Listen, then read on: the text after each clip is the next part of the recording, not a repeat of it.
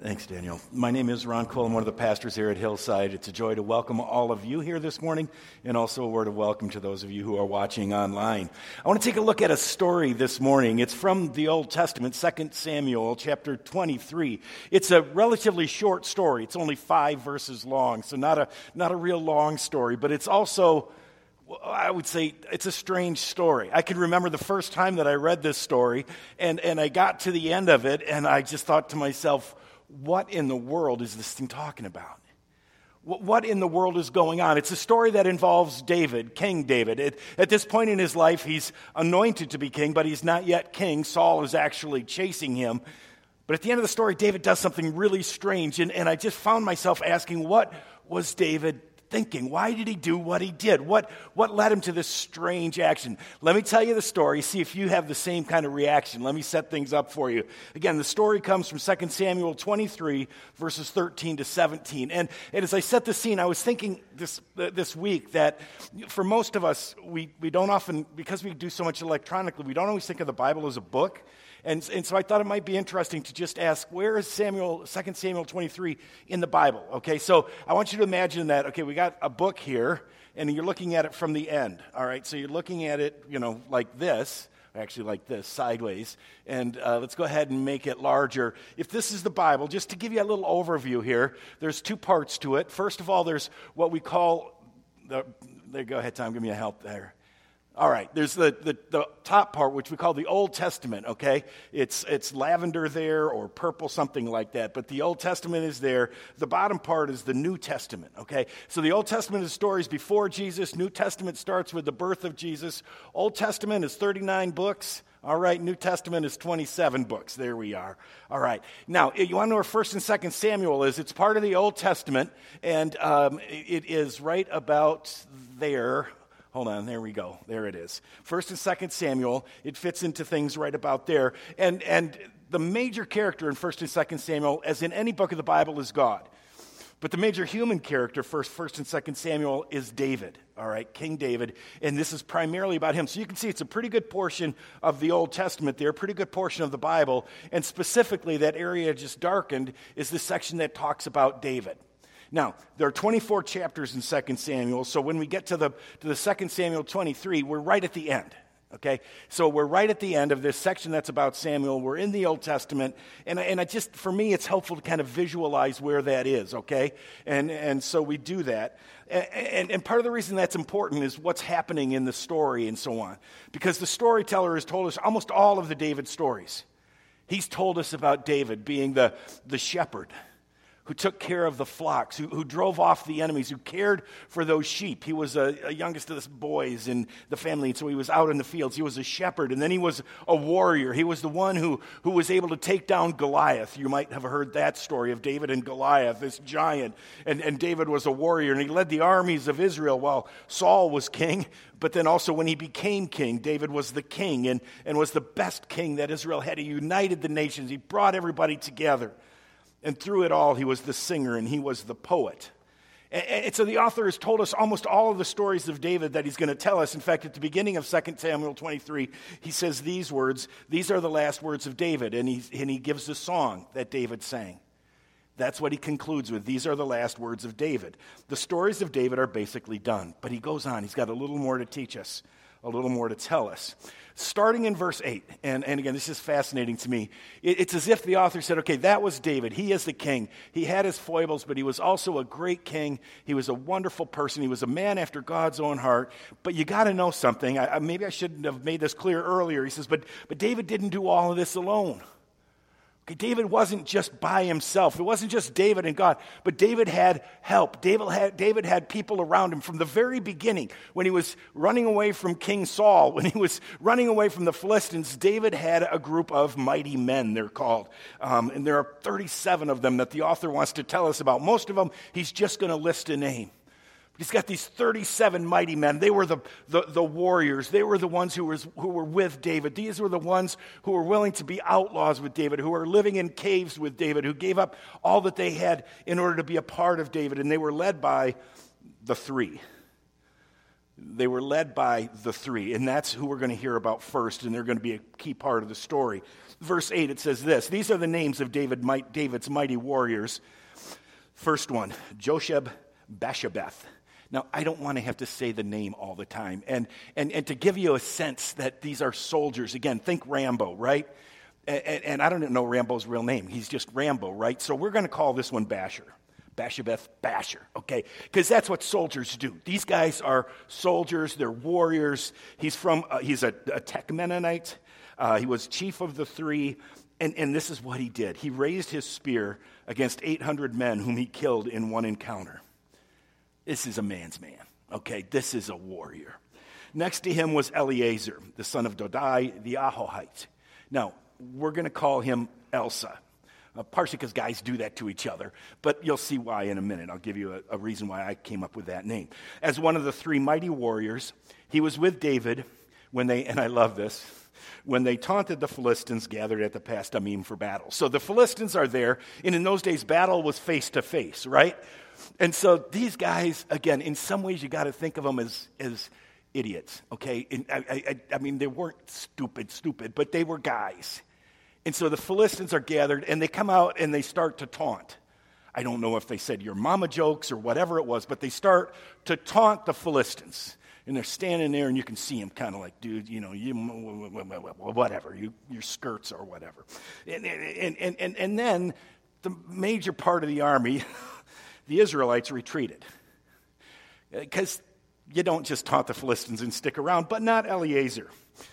Eleazar stood his ground and struck down the Philistines. And he stood and he fought so long that his hand grew tired and froze to the sword. That's what the text says, that his muscles were so cramped up that he could not let go of the sword. So that's the text. Now here's why I give the name that, because I imagine the other soldiers coming back, and Eleazar is there, and he's got the sword in his hand, and they say to him, let it go. Let it go. And when Eleazar lets go, they start to call him Elsa. Come on, frozen, how could I not? So we have Basher, we have Elsa. And next to him was Shema, son of Agi the Hararite. And we'll call him Beanpole, and here's why. Not because he was necessarily so tall, but when the Philistines banded together at a place where there was a field full of lentils, field full of beans. Again, Philistines are there, the same kind of story. Israel's troops fled from them, except for one of our mighty men. Right, except for Shema, except for Beanpole. He stands out in this bean field, this lentil field, in the middle of the field. He took his stand in the middle of the field. He defended it and struck the Philistines down, and the Lord brought about a great victory. So those three characters, all right, the three, Basher, Elsa, Beanpole. These are the guys, again, think Rambo, think whatever, Dwayne Johnson, The Rock, whatever. But these guys are tough. Here's the story now. During the harvest time, and this is a story that takes place again. David was anointed king, but not yet king. He was king over nothing. So Saul is chasing him, the current king, and also he's being chased by the Philistines. During the harvest time, 30 chief warriors, again, Basher and Beanpole and Elsa, came down to David at the cave of Adullam, where a band of Philistines was encamped in the valley of Rephaim. Okay, here's the map. This is the Mediterranean Sea off to the left. These different colors are the different tribes of Israel and where they're located, all right? And so we got the Dead Sea down here towards the bottom. We've got the Sea of Galilee up near the top. Story would zoom in. It takes place in Judah here, in the territory of Judah. This is the cave of Adullam. That's where David is hiding out. And this is the valley of Rephaim over here. That's where the Philistines are camped, okay? And that's where they are. And so the three come down from the north, and they come to join David at the cave of Adullam. At that time, verse 14, David was in the stronghold, that's the cave of Adullam, and the Philistine garrison was at Bethlehem. So there was a garrison, don't know how many troops that was, 200, 500, something like that.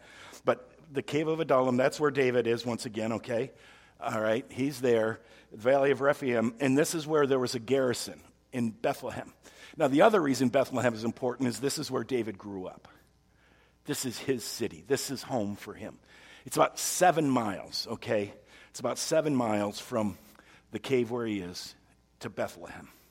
So David and his guys, you got to picture the scene. They're in the cave of Adullam. A lot of people believe that this is probably where that cave was. And just to give you a perspective, these are people down here. Okay, so this is monstrous. This is huge. And David and his soldiers would have been hiding in that cave. It was their stronghold. It was the place where nobody could get to them, right? I mean, you can defend it easily. They're up there and they're inside. The way David was fighting in those days was basically hiding out during the day, and then he'd go out at night with his troops, with really his band of guerrilla warriors. Okay, they'd head out at night. So it's during the middle of the day. And I would imagine most of David's troops are sleeping in the back. The three have come to David, and I imagine them sitting here near the front of the cave. And they're doing what soldiers, I suppose, do at a time like that. They're making their strategies, but once that's done, they start to just talk a little bit. They're tired, they're thirsty, they're probably a little bit hungry, and they just start to talk about what they're doing. They talk about friends, talk about family, they talk about home. And as they're talking, David says something. David gets a little nostalgic, right? I got to believe, again, soldiers do that. And David says something, kind of just a throwaway comment. Verse 15, David longed for water. And when he realized he was talking about home, thinking about water, he didn't want just any water. He said, oh, that someone would give me a drink of water from the well near the gate of Bethlehem. You've done that sort of thing, right? You're thinking about something and you go, oh man, what I wouldn't give for one of Grandma's cinnamon rolls. Oh, remember that ice cream place? We used to go there with the family. Oh man, maybe it was water. My folks, Grandpa had a cabin up north and no electricity. But I'll tell you, if you go there today and you pump the pump and you get water going, it's the best water ever. And it's not just the water, it's home, it's family, it's all that it means. It's everything there. So David just kind of says, man, it would be so cool. I would give anything for a drink of that water. It's the sweetest water in the world from Bethlehem. David goes to the back of the cave, I imagine, and begins to rest. And the other three, again, remember, they're guys. The other three look at each other. One of them says, Are you thinking what I'm thinking? Are you thinking what I'm thinking? And the other says, no, yes. Let's do it. Let's get David a drink. And you just imagine these three guys, they're there, right? And it's like, come on, let's go. And I don't know if anybody pointed out to them and said, come on, guys, this is stupid. It's the middle of the day. They have 200 soldiers at least in Bethlehem. They're going to guard the well above all else. And it's just a drink of water. We can get water safer places. I don't know if anybody argued it, but they ended up saying, we got to do this. We got to do this. And they decide that they're going to go to Bethlehem. They're going to travel that 7 miles. They're going to get David water from that well near the gate of Bethlehem. And if we ask why, I want to suggest that there was one reason why they went. And I think we can understand this. Because they wanted to do something to let David know how much he means to them. How much they love him. They might not have been kind of people who are great at saying, I love you. They might have been great at saying, I'll follow you anywhere. I'm willing to lay down my life for you, man. I've never had a leader like you, and I give myself to your cause. They weren't into flowery speeches, but this was their way. Saying, David, you mean the world to us. David, you are so important to us. And so they go. They go the 7 miles in the heat of the day to Bethlehem. They break through the lines. And again, you can just imagine the Philistines trying to figure out what they're doing. Because they break through the enemy lines. And let's just say Basher and Beanpole, they're there. They got their spears, their swords. They're holding everybody off. And here's Elsa. He's going up to the well, and he's trying to fill a flask. And he gets it full, and he says, okay, guys. And then they run out. And imagine the soldiers trying to explain that to the captain. Well, they came in, and they got a glass of water, and they left. Okay, it's kind of a crazy thing. So the three mighty warriors, broke through the Philistine lines, drew water from the well near the gate of Bethlehem, and carried it back to David. So they go the 7 miles back, probably as fast as they could, because again, they want the water to be cold. They come back. By this time, I imagine David's awake and wondering where they went. I mean, they didn't tell anybody when they took off, wondering, what in the world did you guys do? Where have you been? And again, I imagine as soldiers, they probably kind of said, how you complained about wanting water, and we knew you'd just kind of moan and complain all day if we didn't do something. So yeah, we went to Bethlehem. Here's your water. And David knew what they were saying. He knew what they were saying. We love you. And we pledge our lives to you. And David, he takes this flask of water. It's still cool. It's still cold. And this is where it gets strange. It's been odd up to this point, but at this point it's strange. Because David takes the water and he just pours it on the ground. He takes that water and he pours it on the ground, and it just gets swallowed up by the dirt. But David refused to drink it. Instead, he poured it out. And that's where I got to the point in the story, and I said, what was David doing? What was David thinking? Why did he do this? These guys have just risked their lives. These guys have just put everything on the line in order to bring this back to David. Talk about a lack of gratitude. Talk about that. David just takes their gift and he pours it on the ground. Does David not understand what's going on? Does David not care about what they're saying? What was David doing? I couldn't figure it out.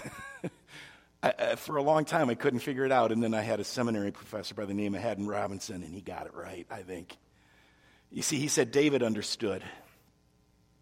David understood what they were saying. That they were totally committed to him. David cared deeply about that. He knew he needed that kind of support. He knew he needed that kind of love. But I think in that moment, when he felt the coolness of the water, as David looked into their eyes, as he saw the strength and their devotion and their commitment to him, something very important hit David in that moment. And what David realized is something you and I need to realize. And that is, only God is worthy of that kind of devotion. Only God is worthy of that kind of devotion. I think David looks at it and says, these guys are giving their lives for me. These guys are willing to put their lives in my hands. And he said, I'm not worth it. David knows that he's not worthy of that kind of devotion. David knows that he is not somebody who should be trusted that much. He's not somebody who can carry through well enough. And so David pours out the water, and he just says, no, this is not for me. This kind of stuff only goes to God. This kind of commitment only goes to God. He refused to drink it. Instead, he poured it out before the Lord. Far be it from me, verse 17, far be it from me, Lord, to do this. He said, is it not the blood of men who went at the risk of their lives? And David would not drink it. It's a really important lesson. It's a powerful lesson. David wants his men, and David wants us to know that only God is worthy of our deepest love and devotion. Because you see, only God is not going to let us down. Only God is not going to fail us. Anything else we give our hearts to, anyone else we give our hearts to, is eventually going to eat us up and spit us out, is going to let us down, is going to fail us. And David is saying to these guys, look, I appreciate it, but I am not worthy of that. Give your hearts to God and God alone. Maybe David was thinking of the first commandments. He would have learned those commandments growing up. But the first one that God says is, you shall have no other gods before me. No other gods before me. And God doesn't give this command. Let me make this clear. God doesn't give this command because God is worried about himself. That God is worried that these people are going to find a better God than him. So don't have any other gods before me because I just need everything. As I need your love. No. God says this because he knows how tempted we are to give our hearts to the wrong things. He knows how tempted you and I are every day to put our faith, to put our trust in something other than him. God says all those things are going to let you down. Think about that. Who has your heart? I mean, what are you most passionate about? What do you give your soul for? Fact is, we're tempted to do it for a variety of things. For some of us, it's possessions. It's more stuff. I mean, let's face it. It's nice to have stuff. It's nice to have money. And if we feel like if we have enough money, if we have enough stuff, then we can have security. Then we can be safe. Then we don't have to worry. If I just have enough stuff, if I have enough money. For some of us, it's power. if I just have enough power. And I will do anything so that people will respect me, that people will honor me. For some of us, it's pleasure. We're looking for a good time, whatever it is. But there are always things that we're tempted to give our hearts to, that we're willing to lay our lives on the line for. Our jobs, other people. And David says, don't do it. Guys, don't put your trust in me, because only God can really take care of you. David knows he's not worthy of this level of devotion. And again, this is just so cool to notice. And again, Robinson notices it, Haddon did, not me. But the storyteller knows it too. I got to show you something that is so fascinating. I didn't notice it the first time I read through it, or the second or the third. But what happens towards the end is the author, the storyteller, wants to give us a reminder of why David's not worth it. And here's how he does it. He starts to just list off the 30, okay? Among the 30 were Asahel, the brother of Joab, and Elihanan, son of Dodo from Bethlehem, Shammah the Harodite, again, that's Beanpole, Elika the Harodite, Helez the Paltite, Ira son of Ikesh from Tekoa, Abiezer from Anathoth, Sibbecai the Hushathite, and he just goes through all these names. And as you're doing right now, as I did when I read through them, it's kind of like the credits at the end of the movie, right? They just kind of go through, and you just read them until you get toward the end. Ira the Ithrite, Gareb the Ithrite, and then one more. You know who the last of the mighty men listed is? And Uriah the Hittite. Some of you say, well, who cares? Who's Uriah? Let me tell you why it's significant that Uriah's name is mentioned here. And again, by putting him last, the author wants us to notice it. It's bolding it. It's making it big. And here's why he did it, because Uriah was an important person in an earlier story. 2 Samuel 11 is a story. This is a story now when David is established as king. In fact, his kingdom is so secure that when it comes to springtime, he sends out the soldiers, he sends out his troops, but he doesn't go to lead them this year. You know, he's put in his time, younger man's game, and David stays back. And David is on his palace roof one day. You might have heard this story. David looks down and he sees a beautiful woman by the name of Bathsheba taking a bath, and David wants her. And David knows that Bathsheba's husband is not home, because Bathsheba's husband was one of the mighty men, Uriah the Hittite. You know, when I read the story about Bathsheba, I'd never put it together that Uriah was somebody David knew. Uriah was not just Bathsheba's husband. He was one of the mighty men. He was somebody who had fought alongside David when David was still fighting to be king. When David was in the caves, this guy had fought and bled and done that with David. But that didn't stop David. He wanted Bathsheba. Bathsheba gets pregnant, and David has Uriah killed. And that story is tragic, but then it's ultimately more tragic when you realize that David did this to one of his really good friends. David didn't just kill somebody. David killed somebody who had been willing to die for him. The storyteller says,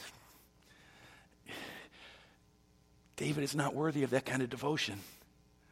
See, as great as David was, he wasn't worthy of ultimate devotion, because only God is worthy of our ultimate devotion, because only God will never fail us. Friends, as we go through a new year, you're going to have to ask the question I want to close with: who has your heart? What's worth dying for? If you look at your time, what gets the most of it? Look at your money, what gets the most of it? What's most important to you? I'll tell you, if you give your heart, if you put your trust, if you put your faith in anything but the one true God, if you put your heart, if you put your faith in anyone but Jesus Christ who died for you, if you give your heart to anybody, you will be lost. Because that person, that thing, whatever it is, nobody can take care of us other than the true God. Nobody can keep us safe. No one can bring us home. So who has your heart? It's a good time just to say, God, forgive me for where I've let others take your place. And let me in this year love you more than anyone else. Let's pray together. Father, we're tempted to give our hearts to a lot of things because there's some cool things that you created. There's some people who've made a huge difference in our lives. We're tempted to say, I want to just do whatever they say. There's some things that make us feel really good. We're tempted to say, I'd do anything for those things. I'd do anything for that experience. I'd do anything for this. But Father, remind us that you're the only one that's worthy of our doing anything for. Thanks for forgiving us when we fail that. Thanks for washing away the times when we've given our hearts to other things and other people. And Father, help us. Help us to be more faithful each and every day. We pray this in Jesus' name. Amen. Will you please stand to receive God's parting word of blessing, benediction. Again, following our service, if you'd like to pray with someone from Hillside, there will be some folks in the prayer room to that side of the auditorium. People of God, as you go from this place, know that the amazing grace of our Lord Jesus Christ goes with you, and may you put your faith in Him and Him alone. Go in God's grace. Amen.